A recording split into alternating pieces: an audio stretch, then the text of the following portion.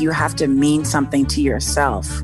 And for a long time, I didn't know how to make that happen. I didn't feel worthy of existing, or I didn't know what it meant to be quote unquote Mariah Carey. It was a very difficult time.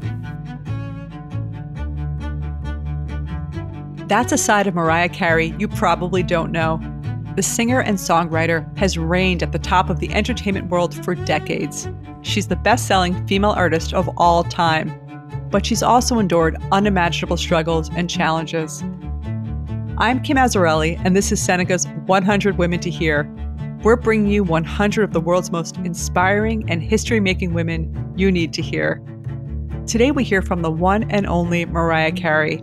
In 2019, it was no surprise that Billboard named her the top female solo artist ever. She sold more than 200 million albums, and she's the first artist who has ever had a #1 single in 4 separate decades. She also created the holiday classic, All I Want for Christmas Is You. And now she's revealing the candid personal story behind the glamour. Mariah has a new memoir out, The Meaning of Mariah Carey, and a new album, The Rarities. Mariah recently talked about her childhood, her career, and her challenges with her friend, iHeartRadio host Angie Martinez. Enjoy their conversation and learn why Mariah Carey is one of Seneca's 100 Women to Hear.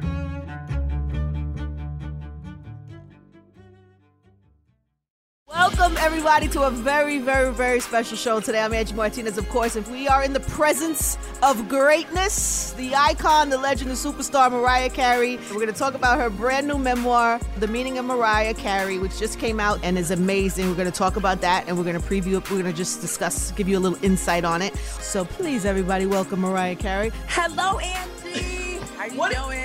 I'm good. I feel like I know you. I know you well. I've interviewed you over the years. We've hung out, and I feel like I know you in a different way after reading this book. And that's what people are saying to me, and people that I really, really respect. So it makes me feel proud of the work. Yeah, but how does that change you now that this book is out today and the whole world is going to read about all of these like super vulnerable moments with your family, your relationships, even your internal thoughts about how you looked at yourself and, you know, your insecurities? Does that scare you at all that the world gets to hear all of that today? Well, I think that was part of the purpose of writing a book. And it's like, you know, other than talking to someone like you that I like talking to, even if we weren't doing this as an interview, right. I'm kind of like, after I put the book out and had my whole Oprah conversation, which turned into a really long conversation, I'm almost like, I really want to retire, Angie, is the truth. Like, I don't feel like anybody can ask me anything that I didn't already talk about in the book that has anything of any importance to do with my life. I honestly don't. That's a terrible thing. That's a terrible thing to say when we're talking about this. Yeah. But this is like the era when I was doing the Butterfly album for me. And my friend said that to me today earlier, that he was like, this is like part 2. Wait a minute. Can we talk about 12 and 13-year-old Mariah really quickly? So, okay. When I was 12, I was in a little talent contest, and my mom had entered me in it, and it was all adults. And I had been working with jazz musicians and stuff like that just in my home. And then my mother rehearsed with me some songs because I love the movie Fame. So Out Here on My Own by Irene Cara was one of my favorite songs, and I won a trophy. I won my first trophy. Oh, where's the trophy? Well, I wish I could tell you that my mom saved it. I wish I could tell you that she saved it, but no, I don't know where it is. Boo. Let me tell you something. This book made me want to like hug little Mariah. I know. That was my goal. I was like, I have to emancipate that little girl that nobody ever got, and she was not seen. She was not heard. And she just felt, and I'm not speaking in the third person. It's just the way that it was for my childhood self. So the goal with this book, that's why it's mainly focused on like childhood and early adulthood. And then, you know, of course, we come around to Christmas. It's been a journey. One of the things I find, we all have these lives, and you get to moments in your life where it could go either way, right? And you had so many so young. You had these moments where you were like in these situations. You talk about, you know, your mother's boyfriend having a gun in the house and you sneaking in the house and having to walk through that could have went a different way. You know, you talk about a moment where your sister showed you some cocaine and you opted to walk away. You know, there's many moments as young Mariah where it could have went differently. You know what I mean? Yeah. You could have made different choices. I wonder, what do you credit that to? Like the sensibility to either walk away from those moments, or do you think you had some type of protection over you, or how do you think you kind of like got through those moments? I think it's all about God and the fact that anything could have gone a different way, because I don't know who I would have been if I had taken that cocaine that night as a 12-year-old kid. It really would have changed my life. And so there have been these defining moments. And I will say for me, I've always felt like faith is the strongest force in my life, just in terms of like getting through moments that most people may not have gotten through or may have made different choices. I'm grateful to God that, I was able to get through those moments without being completely and utterly destroyed. I'm Angie Martinez, and this is The Meaning of Mariah Carey, Looking In, an iHeartRadio conversation with Mimi. Her memoir is out, and then her new album, The Rarities, is out. One of the chapters in the book is called Thanksgiving is Canceled. It's an actual incident that took place in my life where somebody I was in a relationship literally came to the table at a restaurant and was like, I just want you all to know Thanksgiving is canceled. I know you probably don't want to talk so much about that time in your life, but I will say, when I read about you being especially in your marriage and you being trapped in this sing situation, should we share some of that with the audience? If you want to read it, I think you should read it. I'd rather hear it in the voice of New York. All right, let's read a little bit of this part. And by the way, I think for a long time, people, when they first found out that you and the Brat were friends, it was like an unusual pairing. I think it was like an unlikely pairing that people would see you guys as friends. I don't think people really got it. Because if they knew that she said been the bombs in 74 Aries, maybe they would know because of Aries. Exactly. But also reading your story and your history and what you come from, you could get it. You get the similarities. You get why you two would be friends. Here's Mariah and the Brat sitting on the floor of Sing Sing, aka the house. We sat on the floor of my shoe closet and kicked it for a bit. We were both Aries, both super silly, and both believed in an awesome God. I was having so much fun with Brat, but I knew we couldn't stay hidden for too long. Surely security would get suspicious and expose my one safe room in my house. I never knew who was listening, so I whispered to the Brat, "Want to go get some French fries?" In any other reality, this would have been a mundane suggestion, but in mine, it was about to be a full-scale caper. Oh my God, this is so nuts. As we emerged from the closet, I put my finger to my mouth and pointed at the wall, giving her the signal to be quiet and follow my lead. I don't know if we should give this whole story away. I feel like people should I don't think we should give it all away, but I think the end of it, if you go a little bit further, the end of it where we're actually at Burger King and she was like, I can't believe you are Mariah Carey and you're not even allowed to have a 5-minute reprieve. Like, basically she was like, you got to get out of this moment. Like, this is not okay for anybody. Isn't it crazy how it takes a friend sometimes to be like a mirror to you, to be like, it can't be your life. You cannot be Mariah Carey and not be able to leave the house for French fries. Like, it's crazy that it would take 5 minutes away. Yeah. And so he sent security, like armed security. Basically they were all armed because they were all like off-duty police officers, which we love everybody, but that's not easy to be around that all the time. Jermaine Dupri said, and he was upset, "This ain't funny," he said. "Tommy's bugging out. He got everybody running around looking for y'all, and they got guns out." Brat shot back, "Damn, we just going to get French fries." With an exclamation. Read the next line, please. The next line is a classic. JD, if Mariah wants French fries, we're getting French fries. She abruptly slammed her phone down, and we proceeded to Burger King. And this makes you understand the friendship of the Brat and Mariah Carey. Seneca's 100 Women to Hear will be back after this short break.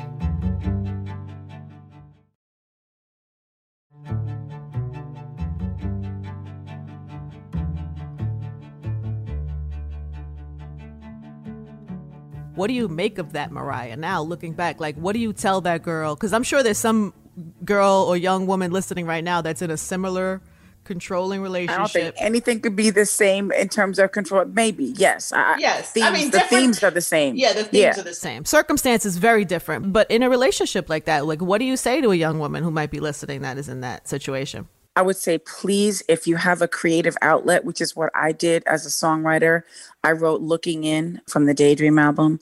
And first of all, I got in trouble, and I'm going to use that terminology because, you know, he got mad at me for being honest in a song. I was very real. She smiles through 1,000 tears and harbors adolescent fears.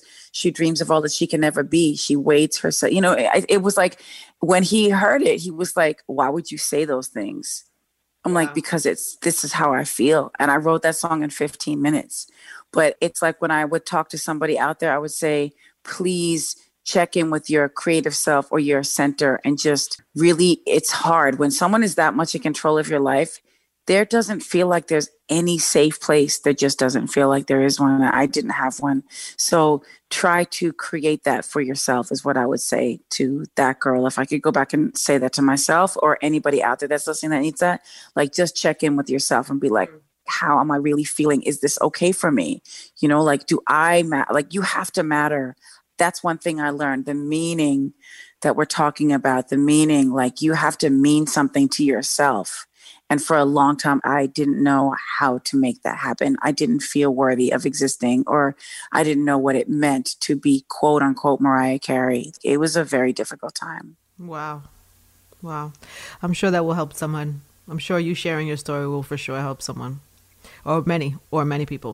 When reading the book and you go through the times when you're like young on the come up, doing background singings for people and running around New York, trying to get in where you fit in, like you said, you had a tone that you could sing that type of song. I had a tone where they wanted a young girl tone. I was a little kid, you know, I was a teenager. So I had that tone. So it made certain producers like, oh my gosh, she can have that little right, because it was a hot sound. It was like the hot sound at that time. As a kid, I was in school. You know, I was like actually, I started doing my first background vocals, and I talk about this as like a 12, 13-year-old girl. Yeah. So, you know, obviously at that point, you know, you sound like a kid. And but I've always been good at mimicking things. And that's why I want you to hear the Audible book as well, because when I put the lyrics are so woven into the book. And I think that the true diehard fans will get that. But people that don't know these deep album cuts will be like, what? She was talking about being Black and biracial for years and years and years, and people haven't picked up on that. Like, oh my gosh, I don't understand. Now that we're in a time when people are focusing on that, it's like, oh, here we are. But by the way, I wrote this book, we started 3 years ago. Like, wow. And then the world turned over and around, and it's been cool. I wanted to tell you this. I have been reading, there's one chapter called Coloring Outside the Lines that I read for the kids that I feel is very important in terms of their racial, like their understanding of who they are as Black children who are also mixed. And then there's a chapter called A Girl's Best Friend about when I was taken out of my element by a group of girls and then bullied, and the N-word was used profusely. Yeah, that chapter was hard to read, and it was the N-word ER, not even the N-word. No. Absolutely ER. And that was the way they thought, and the parents didn't intervene, and the parents felt the same way. Mm-hmm. And that's difficult. So when people think, oh my gosh, she has it easy, you know, she's light-skinned or whatever, she's mixed, blah, blah, blah. Guess what? To what I grew up in terms of all the white neighborhoods, that was not a plus. I was in the close proximity to whiteness, where my mother already explained to me, no, there's a caste system where you're higher than someone depending on your degree of whiteness and Protestantness and whatever it is. And we're still in that situation. And like I said, like, my book was locked months ago. I haven't been able to change anything. I knew the subject matter I was dealing with. Mm-hmm. Nobody that knows me, even you, have we ever sat down and I said, oh, by the way, this happened? No, because why would I take that moment of just having fun and make it into bleakosity? Like, there's no reason. But it's real. It's real, and it's something I've been dealing with my entire life on both sides of the spectrum. So what do you tell your kids about race right now, especially with everything going on and everything you've experienced? And what do you tell them? Well, basically what I was trying to say that I feel like is absolutely the most, if there's an outcome from this book, it's the fact that I can take these 2 chapters, Coloring Outside the Lines and A Girl's Best Friend, and read them to my kids so they can be like, okay, we understand we're in a world where we would hope things are different. They're not different. If anything, the caste system is more in full effect. And there's a book called Caste by Isabella Wilkerson that I learned about from Oprah. And it is one of the most revelatory things I've ever read. Wow. And I know like we're on the radio and we got to like keep things moving, but I would suggest that everybody in the world read this book because it really details why we look at things the way we look at things. And thank God for the fact that I was working on this book prior to this moment, because now in this moment where people are really willing to discuss race from all sides of the spectrum, you know what I mean? Whether they were like, oh my gosh, she's passing, oh, this and that. No. And it's so important to have like open, honest conversations and about it. It is. And it's, by the way, it is a caste system. And this is what we are dealing with in this world where we're living in now. But we've always known this stuff. I'm being very candid because it's you, Angie, and like we've had many discussions about stuff, but we never got into these details, and nor did really anybody in my life. And that's why like being, like to quote my own song, ambiguous without a sense of belonging to touch. That's from Outside. That's a song that the Lambs all relate to, whether it's because they had the same experience as I did in terms of being a Black woman that is also mixed. They had the experience on that level, or whether it's like, wow, you know what I mean? Like I had the same experience of feeling like an outsider for my own reasons, like whatever community you live in that makes you feel like you're an outsider. What is the next chapter of Mariah Carey? What does that look like? Come on. You really expect me to go through this many chapters and then define the next chapter? Yes. Well, I'm going to tell you this. This is not a celebrity tell-all, blah, blah, blah, whatever. This was the emancipation of Mimi, the little girl that needed to be seen and heard. But the next chapter, honey, let them get ready for the next chapter. We will be watching. Yes, ma'am. We love you, Mama. Thank you so much for your time today. Good to talk to you. Congratulations on an amazing book and album. Oh my gosh, thank you. So inspiring. When you listen to Mariah Carey, you realize it was more than raw talent that got her to the top. Here are some of the lessons I took away from that amazing interview with Angie Martinez. First, as Mariah's story shows, it's important to realize that no one is immune from the challenges of life. Even the most successful seeming people struggle with hardship and pain. It's part of the human condition. But we can all gain so much from learning how others overcame those difficulties. Second, to keep going in the face of challenges, we need to reach for something bigger than ourselves. It can be faith or purpose or meaning, but it's a necessity. And finally, we all deserve to be seen. Our voices deserve to be heard. We need to recognize that we in ourselves are worthy. As Mariah says, you have to mean something to yourself. For more from Mariah, check out her book, The Meaning of Mariah Carey, and her new album, The Rarities. And for more high-energy conversations, check out Angie Martinez's show on iHeartRadio. And tune in Tuesday to learn about our next featured woman and discover why she's one of Seneca's 100 Women to Hear. Seneca's 100 Women to Hear is a collaboration between the Seneca Women Podcast Network and iHeartRadio, with support from founding partner P&G. If you like what you heard on the show, rate and review it on Apple Podcasts. We hope you'll join us for our next episode of 100 Women to Hear, where we can all listen, learn, and get inspired. Have a great day.